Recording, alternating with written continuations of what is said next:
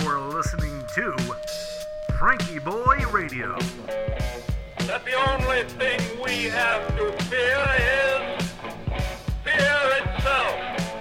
Letting America take a deep breath. Good evening, ladies and gentlemen, and welcome to FrankieBoi Radio. Monday evening, I hope your week is off to a good start. And, I just have a stupid story for you today. It's about me.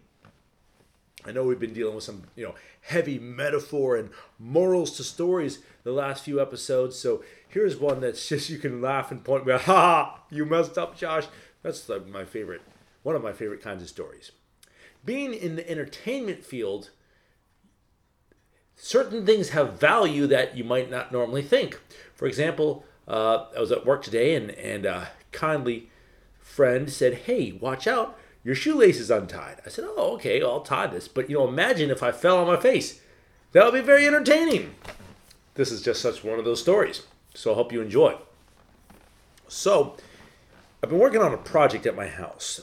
And the way that my lot is set up, and my neighbor's lot is like, when I go out on the back porch, I'm kind of like looking at the side of his house and a little bit of the front of his house. And it's just, my house is a little bit up on a hill, and it's just kind of a weird, awkward situation that would really be helped with a fence or some sort of privacy screen.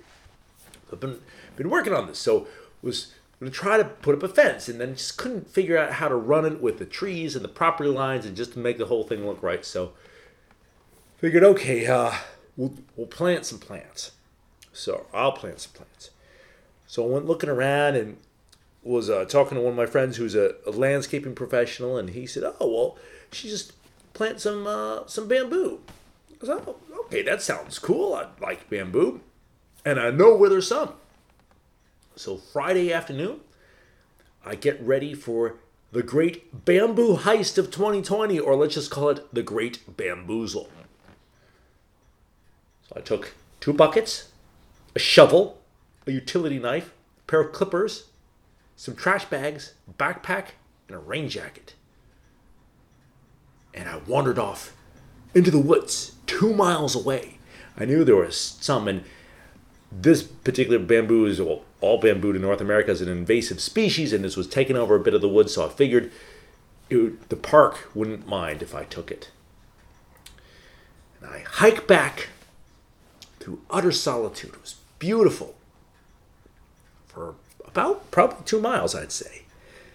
And of course, right by the bamboo site, there's a family fishing. Ha!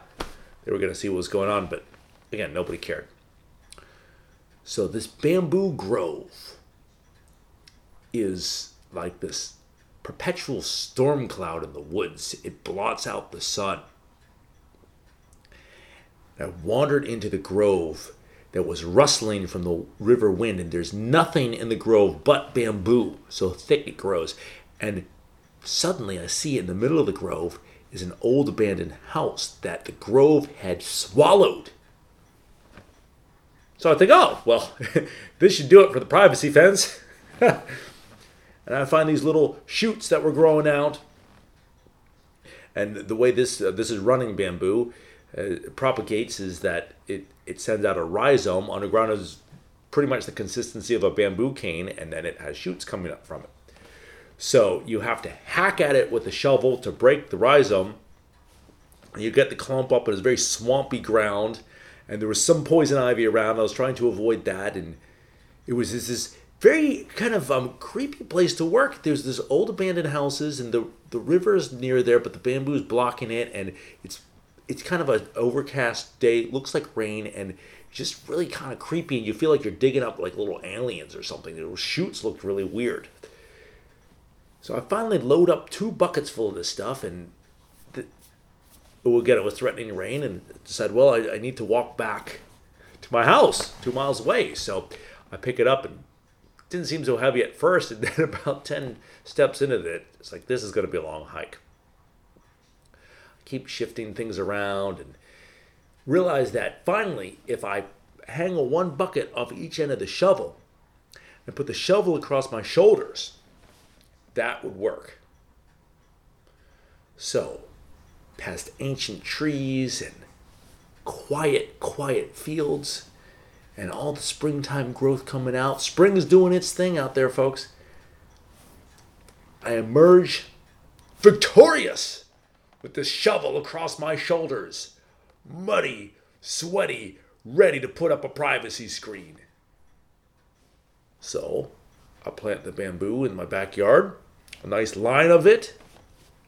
I put little stakes in, and I'm making the stakes in my shop with my bandsaw, and I'm sawing up this old fence post, and I ruined my brand new bandsaw blade on a nail that was hidden in the post. I didn't even see it. Get all done with this. Then I start thinking about what I've done.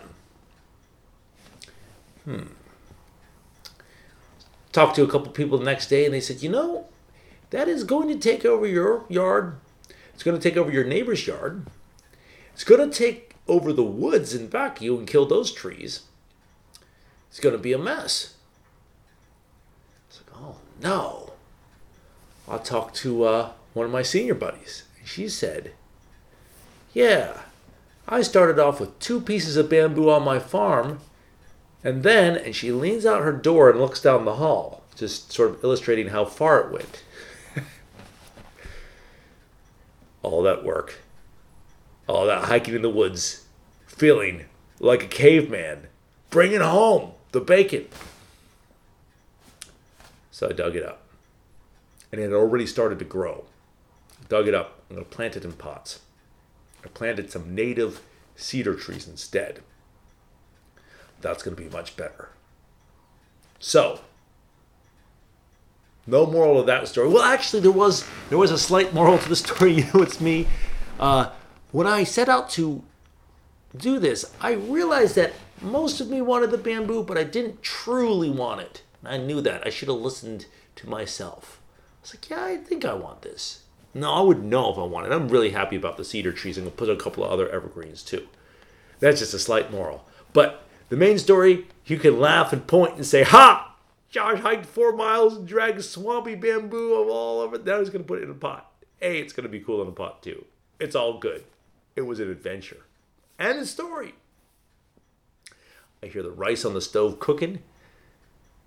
It's not that I'm cooking, I've dumped it out of the box, but it's chemically converted to food now as I put it over the heat and the water and everything. That type of cooking. And I'm going to catch a couple of photons through the telescope. But definitely wanted to tell you the great Bamboozle.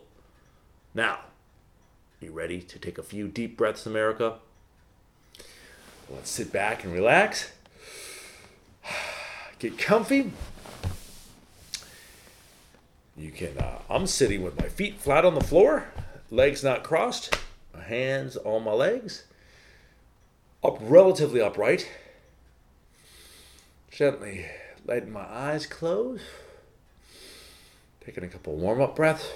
We'll do our 4-2-4 breath. Are you ready? Here we go. Let's inhale. 1, 2, 3, 4.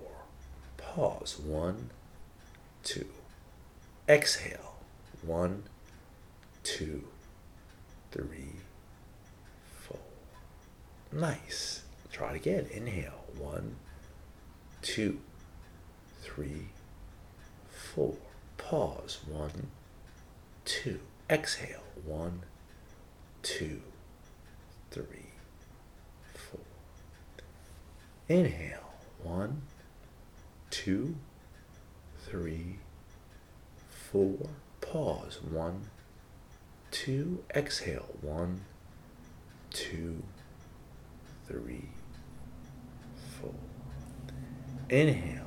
1, 2, 3, 4. Pause. 1, 2.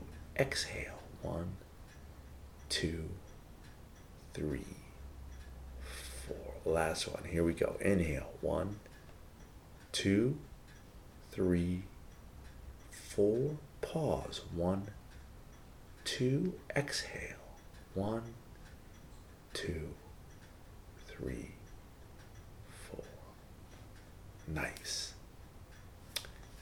We'll see you tomorrow. And before I forget, I was out looking at the moon tonight, and I look up to see how the Big Dipper's looking, and I notice it has extra stars. I said, what is that? And then I noticed the stars were moving. There was a line about 20 or 30 satellites. SpaceX has just launched a bunch of Starlink satellites, as they're called, and they're going to be delivering internet, I think is what's going on. And they looked like stars. It actually looked like the alien invasion, if there was an alien invasion. And they were moving from the southwest to the northeast in this straight line. It was really cool looking. Had to tell you about that. More on that later. You have a great evening, and we'll talk to you tomorrow. Good night.